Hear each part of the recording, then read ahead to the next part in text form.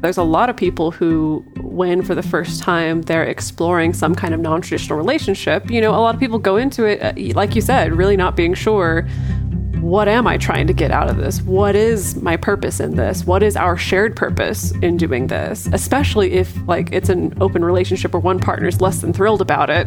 Mm-hmm. It can be really hard to have a sense of what do I value in this? What's my purpose in this for me as well? And so I think that behavior of kind of starting out the gate, trying to put in a rigid structure, it's not always bad. It's not always toxic, because sometimes it's kind of we just need to experience some stuff first in a relatively safe feeling way. And that's how we're going to start to understand our values. Welcome to the Multi-Amory Podcast. I'm Jace. I'm Emily. And I'm Dedeker. We believe in looking to the future of relationships, not maintaining the status quo of the past. So whether you're monogamous, polyamorous, swinging, casually dating, or if you just do relationships differently, we see you and we're here for you. Forms I know I did, forcing me to form myself to fit. On this episode of the Multi-Amory Podcast, we're talking about doing the splits with your brain. That's right. We're talking about psychological flexibility. Just straight cold splits. Yeah. No, not even feeling it. Just no problem. So today we're going to take you through what it means to be psychologically flexible, how it looks in real life, and most importantly, how psychological flexibility can have major benefits for your relationship, especially for those of us in non-traditional or non-monogamous relationships. It looks like your brain doing the splits. So That's brain what splits. It looks like in real life. Brain split. We should title this episode Brain Splits. Brain splits. And people will be like, what? Like what? Like a banana split? Yikes. Gross. What do y'all think psychological flexibility means when that term is just in the air, other than brain splits?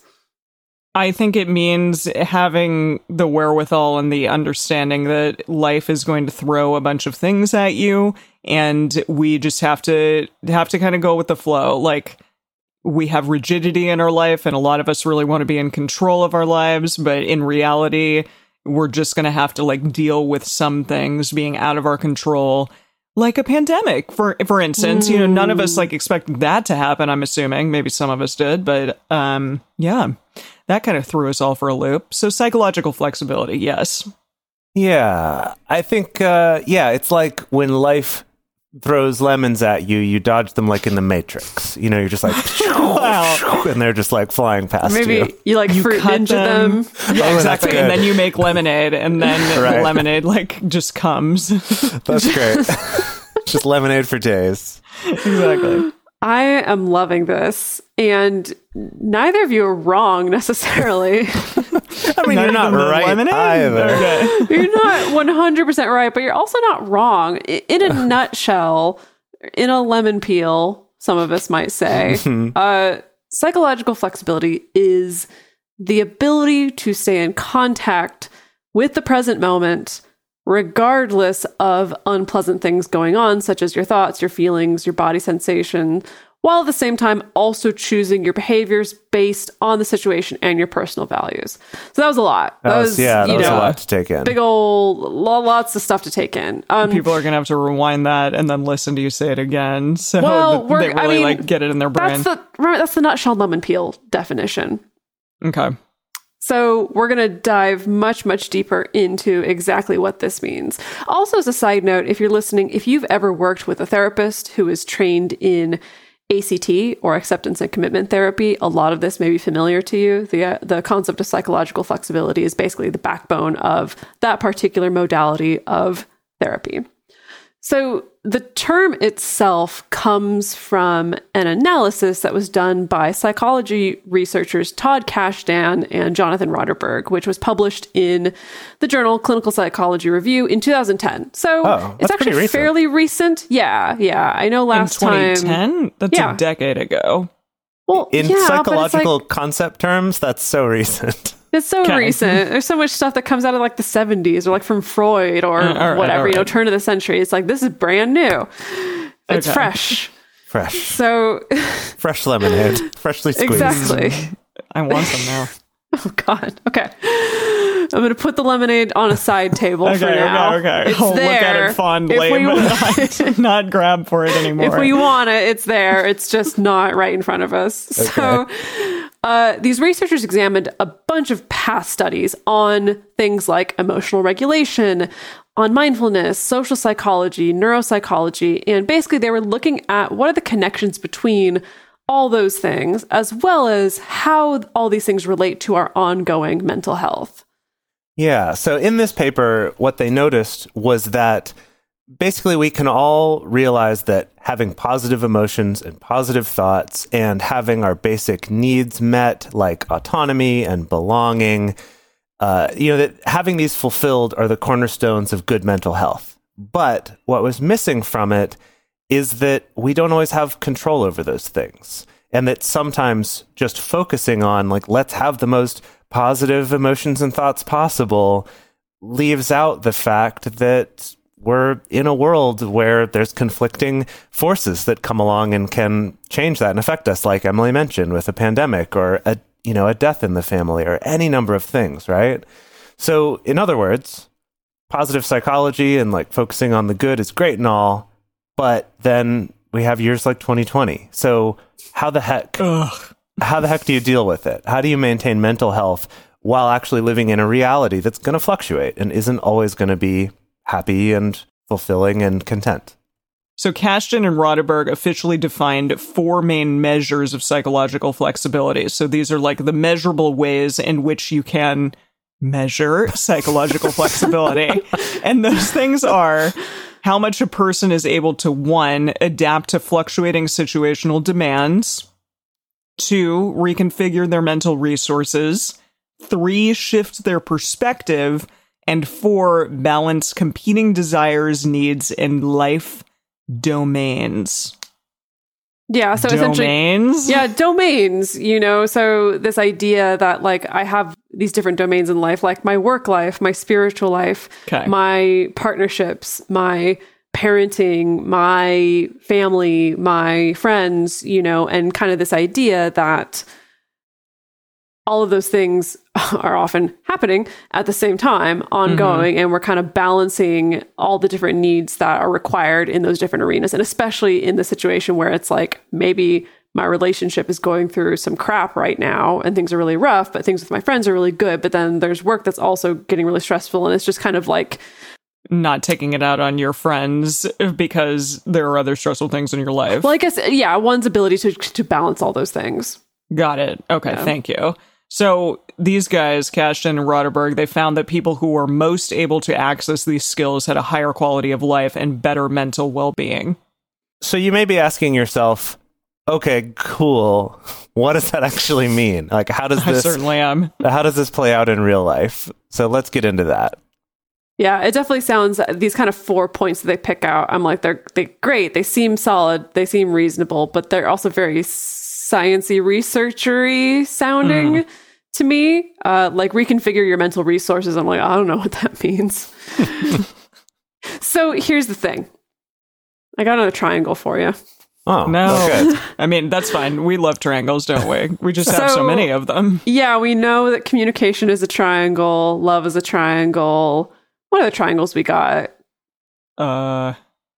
This the savior of Hyrule is a triangle. Yeah. Yeah. There are 3 triangles there. Yeah. And also psychological flexibility is a triangle as well, as it turns out. I did not decide to put this in a triangle. Other people decided. So if you're sick of triangles, go complain to these other people who made this into a triangle. But we're going to stick with it for today.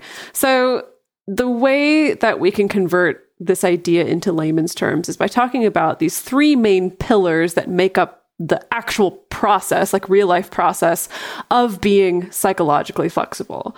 And those 3 pillars are 1, be open, 2, be present, and 3, do what matters. You got it? Got it. Great. That's our show for today. Thank you, everybody. Go out, be psychologically flexible, have wonderful relationships and lives, and tell us all about it. Okay, just kidding. So this is a triangle. And so that means that kind of from each point of the triangle, there's at least 2 different core processes that attach these 3 points together, essentially. Like a triad. Exactly. Like a triad, like a triforce, like sacred trigonometry is really what we're talking about here. Yeah, that is what we're talking about. Yeah. So let's take these one at a time, and let's start out by talking about being open. Being open, what does it entail? It entails having acceptance. So, okay, this is kind of misunderstood sometimes as being like a passive person or just giving up or tolerating maybe a bad situation, but that's not what we're talking about here. In this model, acceptance is defined as an action. So an action of taking or receiving what is offered with willingness and then making choices, I think, based on what's occurring at that time, but having acceptance for it, which I think is a good thing. We if we can't change it, then we might as well accept it. Yeah, maybe be like, what am I going to do now? Like acceptance as opposed to denial, rather than acceptance as opposed to taking action or something like that. Sure. No, it's acceptance and taking action. So Right. both of those things are happening simultaneously or one after the other. So, okay, the opposite of this is experiential avoidance. So for an example of that, it's accepting and letting yourself experience a feeling of jealousy that's arising. So that's accepting. That's a good thing. Versus doing everything in your power to avoid the feeling at all costs, like putting really rigid rules in place or only having your partner date the same person that you are, something like that. Or getting wildly drunk, like when it comes up, so that you don't have to feel it or look at it, things like that. There you go.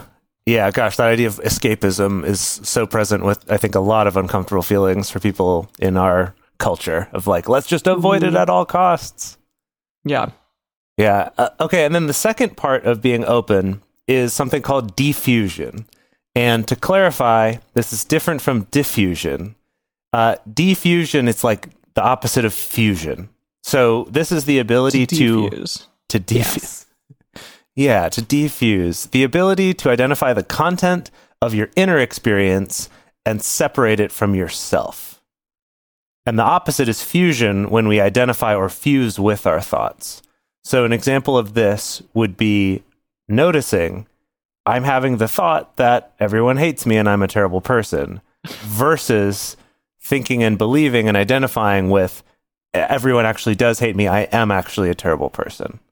And You want to talk about your personal Written for experience? you. Yeah, written for you, Jace. Shit. Yeah, Dedeker wrote this in the episode specifically for me because this is mine. This is my thing. You fuse. Well, I fluctuate, I think, sometimes between really fusing with it and maybe being able to defuse from it, but this thought is there a lot for me. So yeah, this is good. It's good stuff. Good stuff, Teds. Yeah, I think all of us have our own little bits of this, right? Where we kind of fuse with thoughts and feelings and memories instead of defusing. I mean, for me, often it's stuff like imposter syndrome, of kind of really genuinely identifying and sometimes thinking and feeling that it's true, that I'm like, oh, I'm an imposter. I'm terrible at my job. I shouldn't be doing this. People are going to find me out, instead of being able to defuse and just kind of notice like, interesting. Like I'm having imposter syndrome thoughts, or I'm having this experience come up in me where I'm having doubts about myself, which it feels like they're so subtly different, but turns out it actually carries quite a lot of weight. What about you, Emily? What do you fuse and defuse? Oh, yeah. in your mine brain? is, I was just thinking about it. Mine is always all my friends and all the people in my life, like all of them are way more impressive than I am and way smarter than I am. And I'm just kind of dumb and I pale in comparison to all of them. So what would be the like defused version of that thought? That I have my own talents and strengths, and they are not necessarily the most cerebral ones at all times, but for whatever reason, these people love me and care about me, and that's a good thing. And so clearly I must bring something to the table. Well, I think I would actually categorize that as like a reframe, which is not necessarily part of this model, but kind of like putting in the opposite thought or kind of looking at the positive side of things. I feel like the diffusion would be like you being able to notice like, I'm having this thought come up again that like I'm a piece of crap compared to this really impressive person around me. No, it's just all of you. All of you. You two, and my other friends, and my mom, and my boyfriend, and blah, blah, blah. Yeah. Okay. So, yes, okay. It happens less and less as the years go on, but it definitely for years it was very prevalent. Yeah. So clearly, okay, so defusion, we're into it. We're gonna all work on that. I think the acceptance one's good too. I sometimes struggle with that in terms of like more with sort of daily inconveniences or setbacks or things where it's easy for me to be like, no, this can't be happening. This can't be happening. There's got to be a way for this not to be happening, rather than accepting it and then taking action like proactively based on that. Does that make sense? Yeah, I think that makes sense. Yeah. Okay, so we've laid out all our personal homework for this part of the triangle. Oh, wow. Okay, let's go on to the Good. next part of the triangle. Yeah. So our next point on the triangle is being present. And one of the core processes of being present is literally that, just having contact with the present moment. So that's holding a non-judgmental awareness of both your inside and outside experiences in the present moment, even when the present moment might be uncomfortable. And to highlight, the opposite of this could look like hyper-focusing on past, future, what am I going to have for lunch today? Just like basically focusing on anything but what's actually happening in the present moment. And I feel like conceptually, this is a concept that we're probably pretty familiar with just because of the popularity of stuff like mindfulness meditation and yoga practices and a lot of these practices that really encourage that present moment awareness. So I feel like we all maybe have some touch points to this, even though many of us are not very good at it. It says you have been doing this for years. It doesn't mean that I'm good at it. Like, all right. yeah, I Well, have a years-long meditation practice, but it's the old adage that it's a practice. It's not like an accomplishment, Yeah. Yeah. Although when we were all at a retreat together, you were very impressive at that retreat. Okay, but Jason and I were like, and then you were just like, it was very impressive. You were levitating. We were just like crying in the corner. You don't know what was going on inside me. We were talking to each other. You're right. We weren't allowed to. Okay. All right, so let's move on. So another element of being present is self as context. So let's go into what this means, because it was a little challenging for me to kind of understand. But this is the ability to tap into the observer self, who can see the changing content of thoughts, feelings, body sensations, roles, and identities that are contained inside you.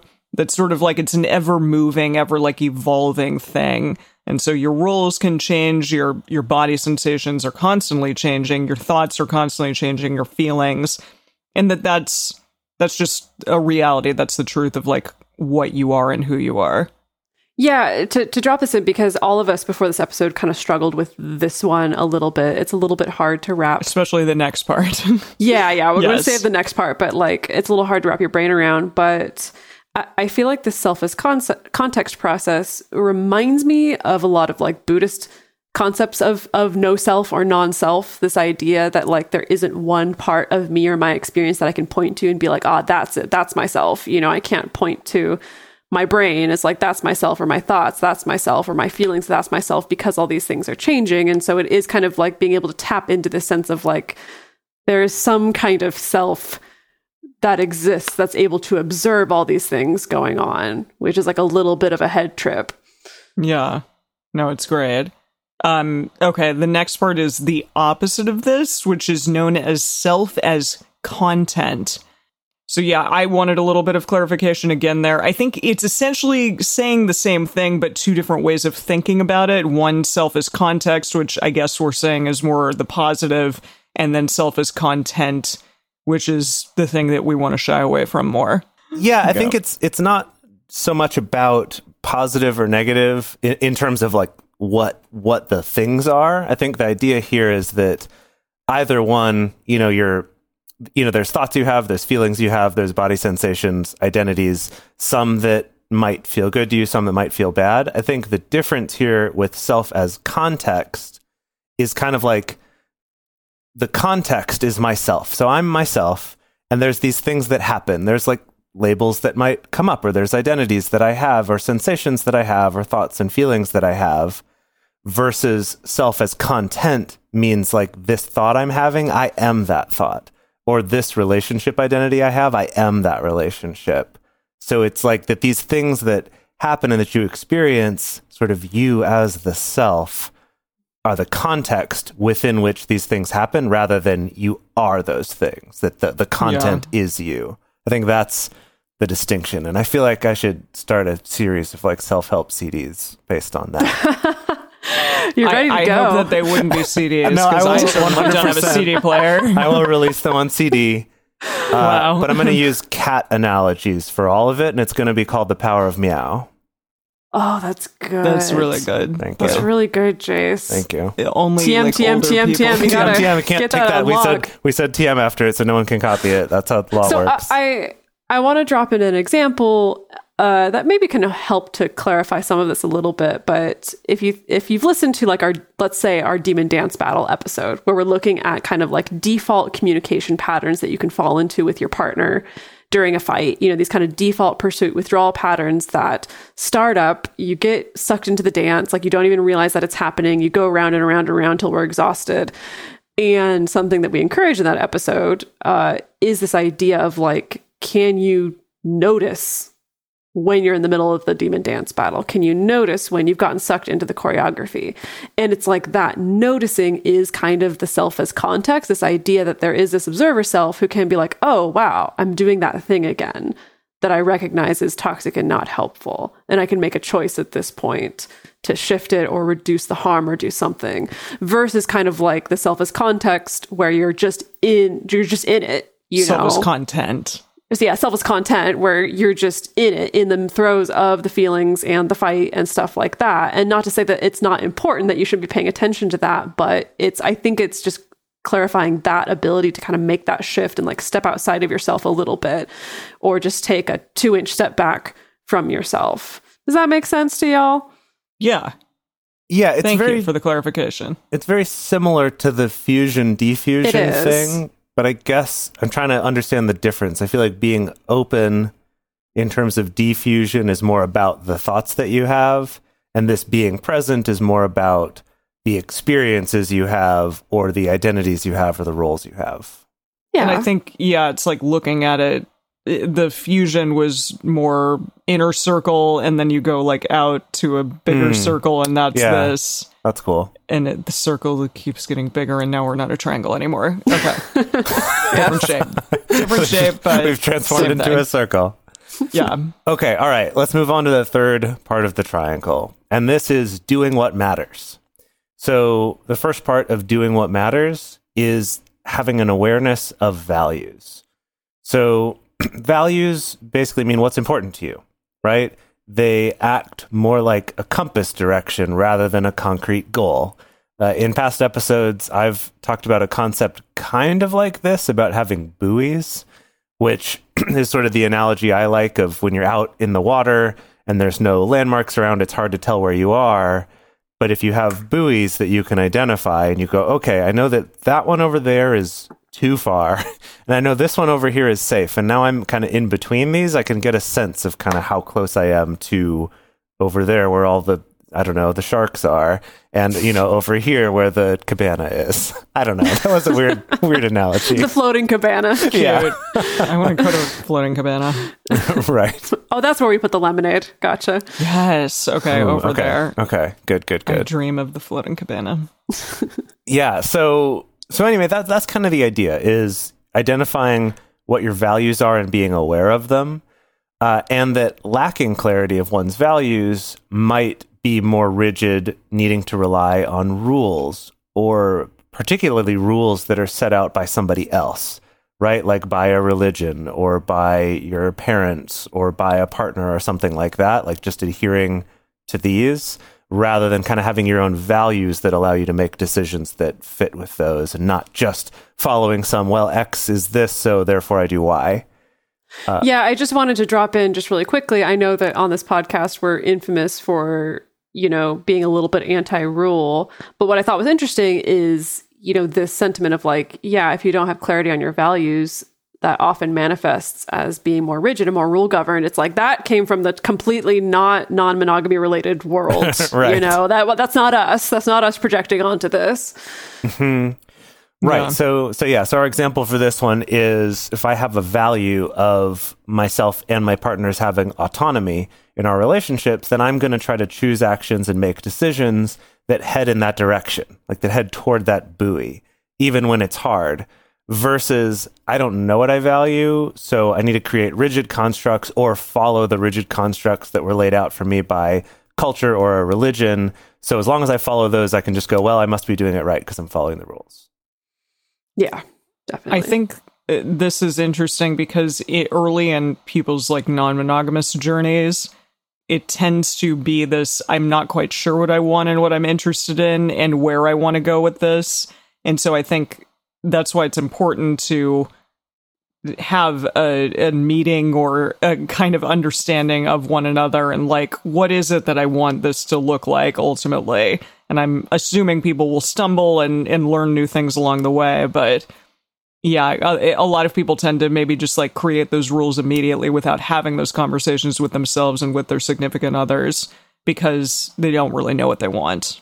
Totally. I'm really glad you brought that up because, yeah, there's a lot of people who, when for the first time they're exploring some kind of non-traditional relationship, a lot of people go into it, like you said, really not being sure, what am I trying to get out of this? What is my purpose in this? What is our shared purpose in doing this? Especially if like it's an open relationship where one partner is less than thrilled about it. Mm-hmm. It can be really hard to have a sense of like, well, what do I value in this? What's my purpose in this for me as well? And so I think that behavior of kind of starting out the gate, trying to put in a rigid structure, it's not always bad. It's not always toxic because sometimes it's kind of like, yeah, we just need to experience some stuff first in a relatively safe feeling way. Mm-hmm. And that's how we're going to start to understand our values. And I feel like the three of us very much have gone through that over the course of several years, is that sometimes you kind of have to go through some shit first before you actually have a more concrete. Yeah, exactly. Yeah. Exactly. And know what your boundaries are too. Mm-hmm. Totally. Yeah. And so related to this is committed action. And so that's the process of taking concrete steps or actions toward particular goals that are guided by your values and carrying through with those actions even when the experience is unpleasant. So an example of this could be, okay, well, I know that what I value in my relationships is honest and healthy communication. And so I'm going to take the action of scheduling a radar with my partner, and I'm going to commit to doing that, even though I feel really anxious about what might come up. Versus the opposite of this would be stuff that in this model they refer to as quote unquote unworkable actions that are mostly dominated by either control or avoidance or both. And so the sentiment behind that might be this idea of, oh, I am just like way too scared and intimidated by the idea of doing any kind of regular check-in with my partner. And so I'm going to make sure that we just avoid that at all costs, or avoid any serious conversations at all costs, or just kind of delay any awkward conversations that come up. So that's a triangle, right? Yeah. Have we described the triangle thoroughly enough? I'm going to do a super quick recap for people. So, the 3 points, the 3 pillars of psychological flexibility are being open by having acceptance and defusing from your inner experience and inner thoughts, being present by maintaining contact with the present moment, and also having yourself as context, tapping into that observer self, and doing what matters, which means knowing what your values are and the ability to kind of take committed action that puts you in the direction of living up to those values. That seemed like a pretty good recap. It's a lovely recap. Oh, thank you. Well done. Thank you. So we're also going to talk about some science, how all of this is important for our mental health and for relationships. But before we go there, we're going to discuss some ways in which you can keep this show going for free so that we can continue bringing all of it to you for free. This is the story of the one. As head of maintenance at a concert hall, he knows the show must always go on. That's why he works behind the scenes, ensuring every light is working, the HVAC is humming, and his facility shines. With Grainger's supplies and solutions for every challenge he faces, plus 24/7 customer support, his venue never misses a beat. Call quickgrainger.com or just stop by. Grainger, for the ones who get it done.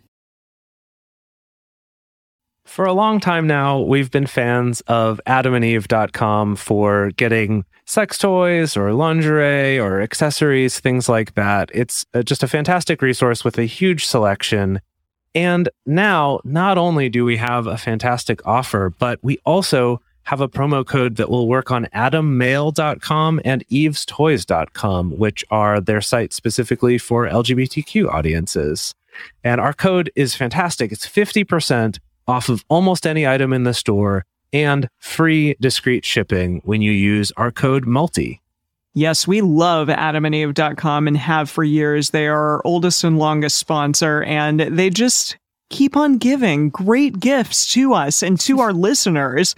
You can bring more pleasure and satisfaction into your bedroom by going to adamandeve.com, adammail.com, or evestoys.com and select any one item. It can be, an adventurous new toy or anything you desire, something fun, something sexy, whatever sounds good.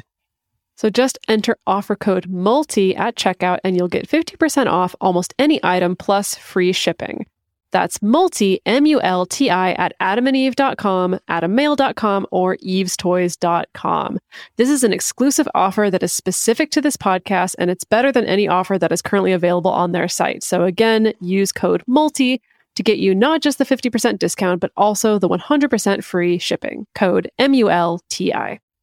All right, and we're back. So we're going to talk a little bit about how, all of this it isn't just important for our own mental health, but it is very important for our relationships too.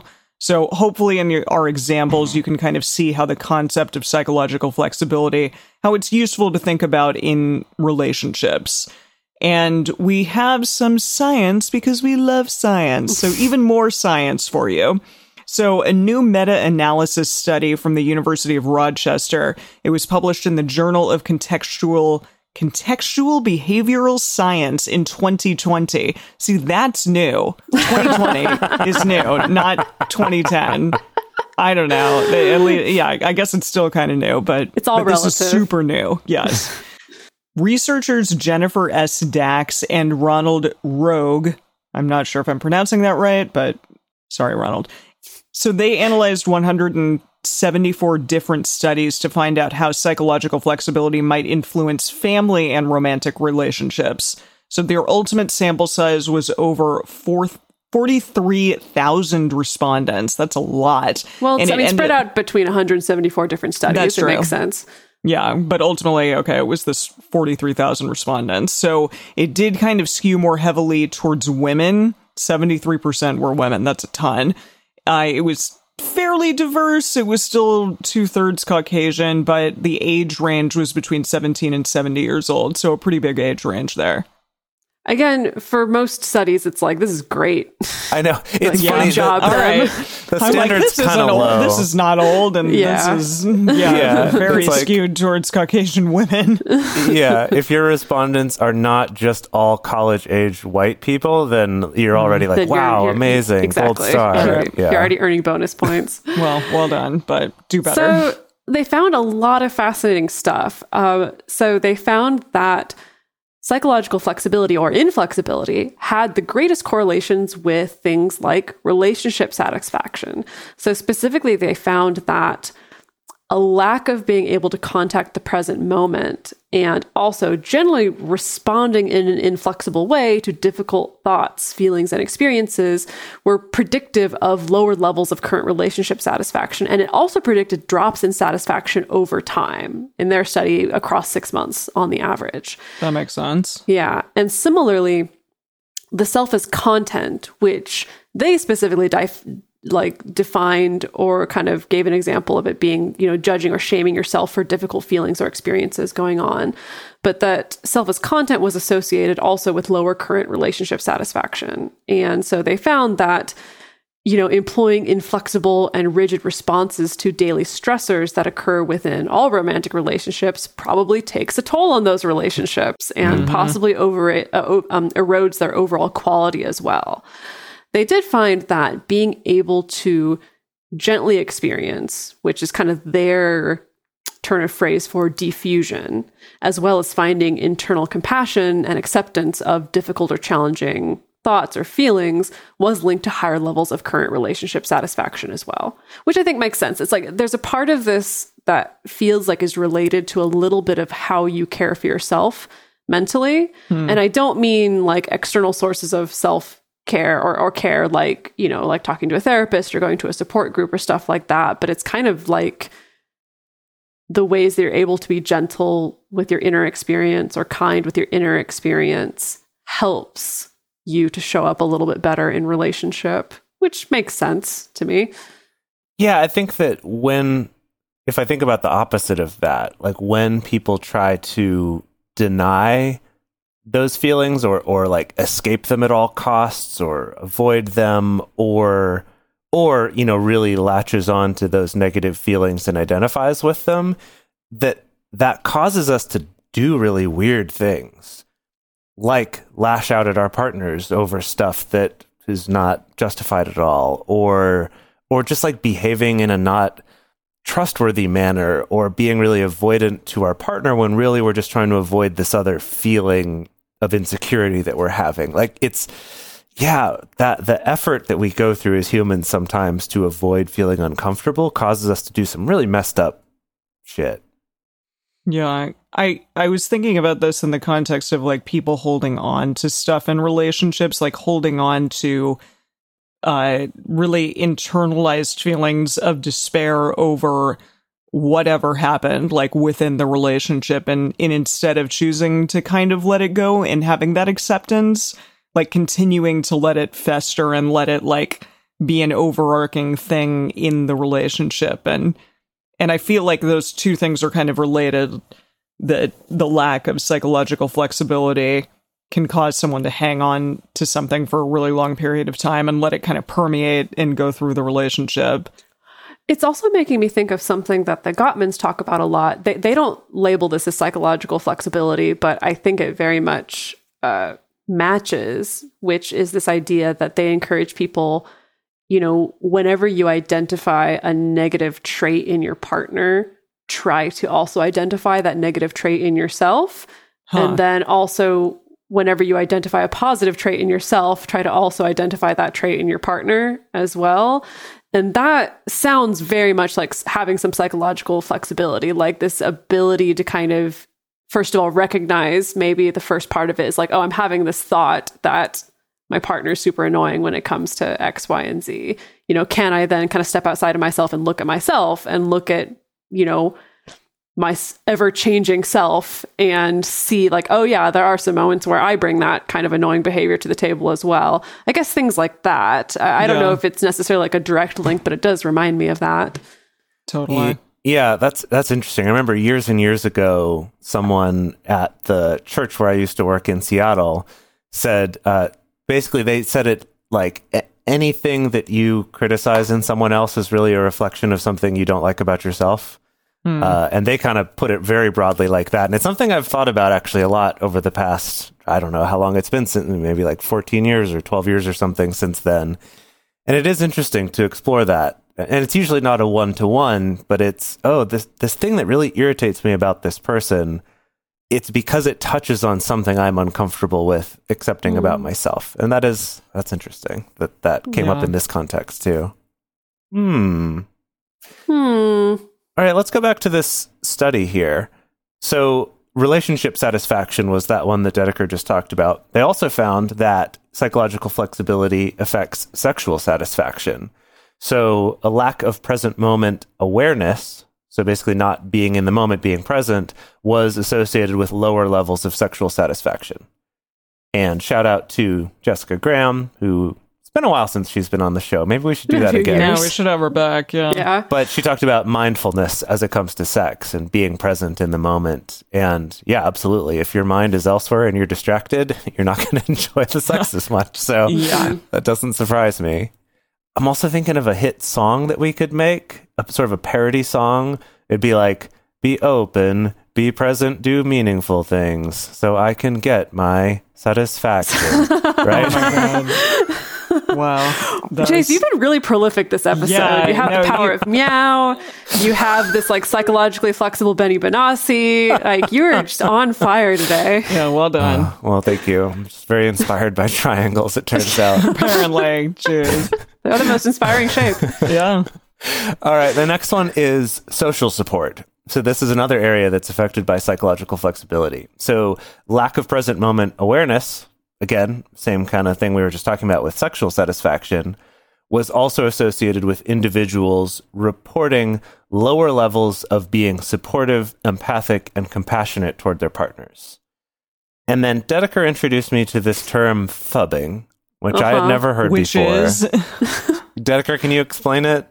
Yeah, it's a portmanteau of phone and snubbing, but it's this thing that pretty much all of us do all the time. do people which- use the phone anymore? no Your like, cell phone, your mobile. Yeah. the device that No, we call a phone. mean, do people call each other anymore? No. I mean, sometimes. Yeah, but not Dedeker, really. you need to explain the term the rest of the way. Sorry, go. It's literally just like spacing out on your phone to the detriment of paying attention to people around you. Got it. Yes. That's we what all it do is. And we all do it. Right. And so that's it's what like this is. your partner's Phubbing. stressing over like, trying to carry all the groceries in the door and you're just on your phone and not paying attention.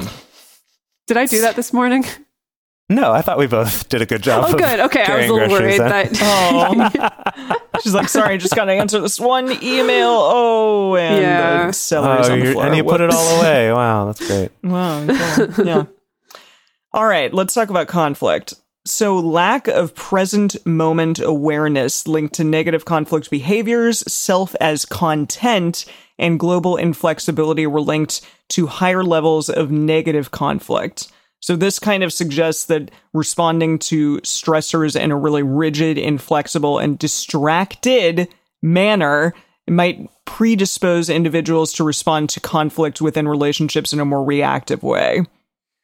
I feel like this makes me think a little bit about what I was talking about earlier of when something comes up you don't like, that like, no, this can't be, rather than kind of accepting it and taking action, that can lead to that very reactive, like, I'm going to snap at this because I can't, like this can't be the case. I can't handle this. I can't adapt to it and accept it. So I'm just going to yell at you about it. And I think that while we need to be looking at ourselves as the self as context, we also need to be looking at others as their own self as context.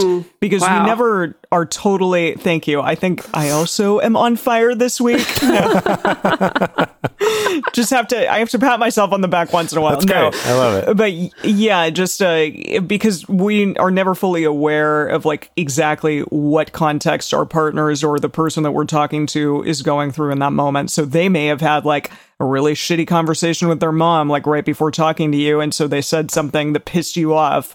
And instead of being reactive, maybe like take a moment and say, what's going on over there? Like, you okay? Is there something you need to talk about? Because yeah, you seem a little uptight or a little upset. Can we please maybe have a conversation about this? But yeah, like understanding other people's context as well is important. Cool. Okay. Now we're going to talk about diffusion, not diffuse, but diffusion. So diffusion was linked to lower levels of negative conflict behaviors, suggesting that individuals' abilities to gently again experience difficult thoughts, feelings, and emotions might help them decenter from a relationship conflict. So it potentially creates the space to be able to select a more kind and compassionate response to conflict instead of engaging in more reactive and aggressive behaviors. I just kind of said that before I said that. Yeah, exactly. Yeah. And I think all of this makes so much sense. Is it because it's like in the middle of conflict, you can be really worked up and your Yeah. heart's racing and you can have the thought that arises of like, my partner is being a total shithead right now. And it's like being able to defuse from that thought to be like, okay, I'm having that thought. Maybe that's a cue that like, I need to take a little break, or I need to take a deep breath, or I need to calm down, versus kind of, I think that fusing with that thought, a potential outcome of that is that like, I literally say that to my partner, you know, I just kind of let that fly of like, you're being a shithead. And then there's all the fallout and damage that's going to come from that as well. Yeah, it's something I think we've talked about on the show before, is this idea of gaining the ability to kind of have a circuit breaker. So it's when you're getting so worked up and caught up in these things, I think that you'll sometimes have these little glimpses of clarity of, I can see myself getting spun up, or I can see myself kind of losing control here, or being really reactive, or just really digging into these negative feelings. And it's like you'll catch this glimpse, and that circuit breaker thing I think we've talked about before is that idea of getting better at noticing those little glimpses when they happen, and grabbing onto it and like pulling the plug and saying, okay, actually I need a halt for a second. I'm sorry, that was wrong. Can it, give me a moment? Whatever it is, like catching those instead of ignoring those and just being like, no, I got to keep doubling down because that's the only way to victory. Yeah, I'm putting together that this seems like another arena where having a strong sense of your values and being able to do that committed action is also really important, because, if you have a strong sense of like, I value gentle conflict resolution, or I value not hurting my partner, even when we disagree, that even in the moment when you're like, oh, I'm so pissed off and they have all the facts wrong and they're being a jerk, that I can still commit to the action of like, okay, I'm going to take a break, or I'm going to choose to kind of lower, like pump the brakes, like lower my speed, or I'm going to choose different words that are more gentle, more compassionate, or I'm going to ask them questions, even though it feels hard. That this seems like another arena where kind of that area of the triangle is also really important as well. And I don't know about you two, but like we say all this stuff, but like I definitely still have moments where I'm an asshole in a conversation. Oh, all the time. sure. I mean, I'm talking about myself, not like, oh yeah, I'm an asshole all the time. No. I'm just saying, like it is all well and good to like have these ideas in our head, but we're still clearly like a work in progress as well. And I'm sure it is sometimes easier said than done, but it's a great thing to be thinking about at all times. I love that. Like, how can you gently choose to like do gentle actions as opposed to angry and reactive ones. But it helps having a podcast for 7 years or however many years, I forget. Help. Not important. Where you are talking about these things and really having a chance to clarify your values around communication and relationships all the time. It does help in those moments where one is wanting to be an asshole, to begrudgingly be. I'd talk about this though, exactly. and I shouldn't be doing that. All the time begrudgingly like, oh my God, I just talked about this on a podcast. Seriously. Fuck. Yeah, totally. It's very true. So the last interesting bit that I want to drop in here is related to attachment anxiety and avoidance. That in this study, they found that lack of present moment awareness, self as content, and global inflexibility were all moderately linked to higher levels of attachment anxiety as well. Yeah. Love it. It's just good all around, it seems. That having that psychological flexibility will also, or at least is related to having lower anxiety and less avoidant tendencies, which is a good segue into one caveat that we did want to talk about with this study, and that is that the University of Rochester researchers who put this together are very upfront about the fact that their study found correlative links rather than causative links. So quick crash course on that for anyone who doesn't know. Basically, a correlation means that, when one thing goes up, this other thing goes up, but they're not necessarily related to each other, or maybe they're both caused by something else. All we know is that when one thing's higher, the other tends to be higher, and when one thing's lower, the other tends to be lower. Or they could be opposite of each other. Like when this one's higher, this other one's lower. Yeah, I think the classic example that people give is that you can look at, ice cream sales peak in the summertime, and also burglaries peak in the summertime. And It's because of the ice cream. Right. A causative link would be to say like, oh, that means that ice cream sales are causing burglaries. When it's just like, no, there's a correlation that they're both going up at the same time, but we don't know if one's causing the other or if there's some other outside cause. Right. Exactly. Versus something, a study that does find a causative link means there is more clear evidence that one thing is causing the other. So basically, a correlation means they're not necessarily causing each other, but they might be, but we don't even know what direction the causation goes.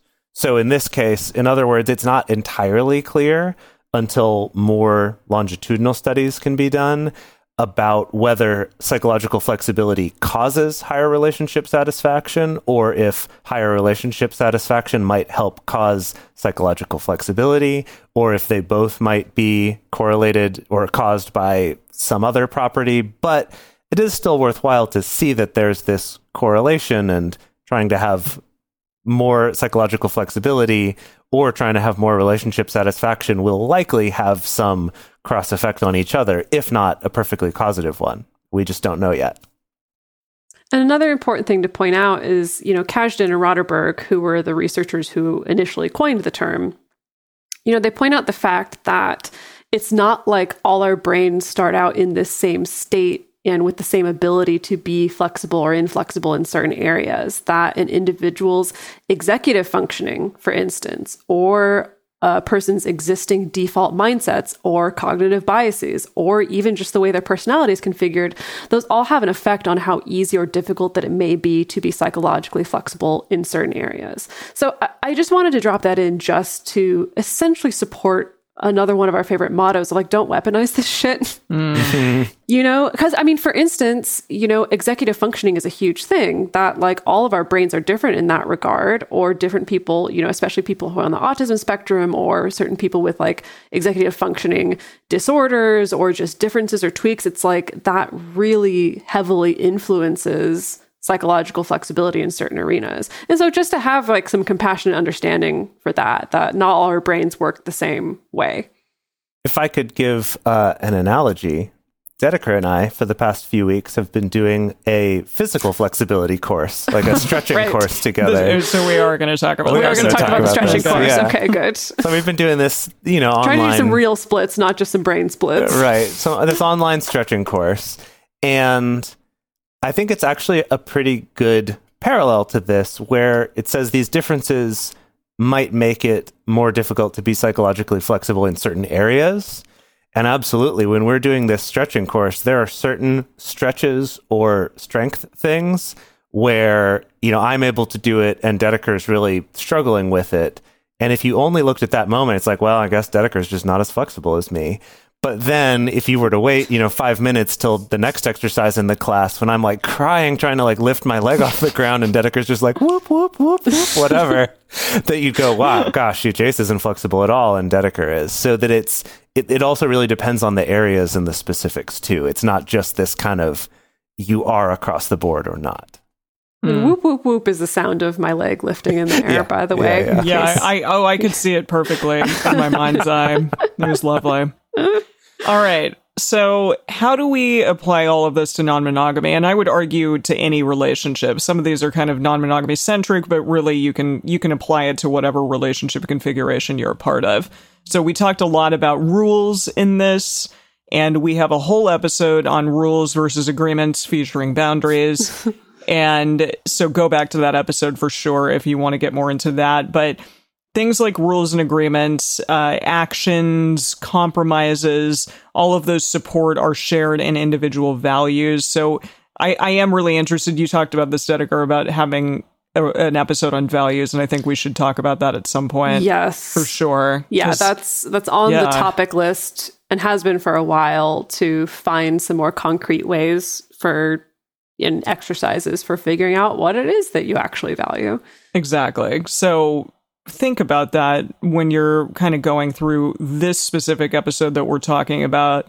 And I even am like, wow, what are my values? Like, I think I have an idea of them, sort of an abstract understanding, but really like concretely knowing my values and then relaying that to my partner, I think, is a very important thing to be able to do. Yeah, And you can do that in whatever relationship you're in.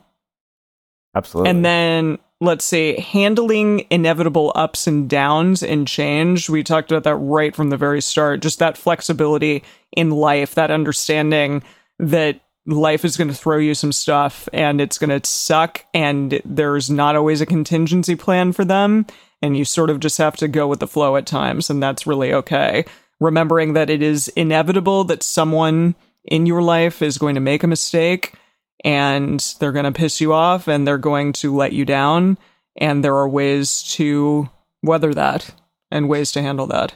Yeah, I feel like this is something that I'm often having to drop in as a reminder with the clients that I work with who are just opening up their relationship or new to it, is that it's so important to create structures and find ways to foster safety and a mindset that understands there's going to be some times where things start to fall apart a little bit, or someone steps on somebody's toes, or someone miscommunicates, or there's a misunderstanding or things like that. And we have to be able to essentially set ourselves up so that it's like the first time that happens, it doesn't all just fall apart. The whole house of cards doesn't come tumbling down. And I think that really speaks to this psychological flexibility. Other things such as, like we said, being able to bring ourselves back into the present in order to support a partner who's going through a tough time, being able to actually be there for them. And call back to our episode with Jessica Fern about her Polysecure book, is that that's a basis of attachment security, is that, are you here? Are you here with me? And so being able to be present is a huge part of that. And also dealing with unexpected negative emotions that come up. All the time I see that things like jealousy or relationship insecurity sometimes catch you totally off guard. I know for myself, like 10 years into non-monogamy, every single time I think that I'm enlightened and I've figured it out and I'm so great, it's like something comes out of left field where I'm like, oh shit, I was not expecting that. And that's really uncomfortable, or that's a really uncomfortable piece of personal growth. And so I think, those skills like being able to diffuse self as context can really help to, I think, especially because what I see all the time is people like me who've been doing this for a long time. If suddenly jealousy or envy or something comes up, they're like, oh my God, I thought that I was like a quote unquote good poly person who doesn't do this anymore or doesn't feel this way anymore. And being able to tap into that sense of compassion and stepping outside of your inner experience can also be extremely helpful. Yeah. Well, gang, how flexible do you feel? Can your brains do the splits yet? It's on the way. I've got a good half split, definitely a great half split going on. And I need to use my blocks, my yoga blocks on either end of my body so that I can keep myself upright and not break. But we're getting there. My pigeon is getting a lot better, but I'm not very quite impressed with that. fully to the splits yet. So Hey, I don't know. We're all a work in progress. Writing this episode was really interesting because it definitely helped me to see like, oh, I feel like I actually do this really well, in other areas where I'm like, oh, I do that really poorly. So I definitely got do poorly. Oh my God. Do you really want me to lay it out right here, right now? So many of these things. We don't have to. It's fine. But yeah, that surprises me. Just trust me. I'm also a work in progress, like everybody is. Mm-hmm. So we are going to talk about more findings from this particular study, because they also looked at things like parenting and family ties as well, and how psychological flexibility or inflexibility influences that. So if you're interested in that, stick around for our bonus episode. And we want to hear from you. We're going to be posting a question on our Instagram. We want to hear, do you consider yourself psychologically flexible? Do you feel like there's parts of this that are easier for you or harder for you? We want to hear. Also, the best place to share your thoughts with other listeners is on this episode's discussion thread in our private Facebook group or Discord chat. You can get access to these groups and join our exclusive community by going to patreon.com/multiamory. In addition, you can share with us publicly on Twitter, Facebook, or Instagram. You can email us at info@multiamory.com. Multiamory is created and produced by Jace Lindgren, Emily Matlack, and me, Dedeker Winston. Our episodes are edited by Mauricio Balvanera. Our social media wizard is Will McMillan. Our production assistants are Rachel Shennewerk and Carson Collins. Our theme song is Forms I Know I Did by Josh and Anand from the Fractal Cave EP. The full transcript is available on this episode's page on multiamory.com. When you need mealtime inspiration, it's worth shopping Kroger, where you'll find over 30,000 mouth-watering choices that excite your inner foodie. And no matter what tasty choice you make, you'll enjoy our everyday low prices, plus extra ways to save, like digital coupons worth over $600 each week. You can also save up to $1 off per gallon at the pump with fuel points. More savings and more inspiring flavors make shopping Kroger worth it every time. Kroger, fresh for everyone. Fuel restrictions apply.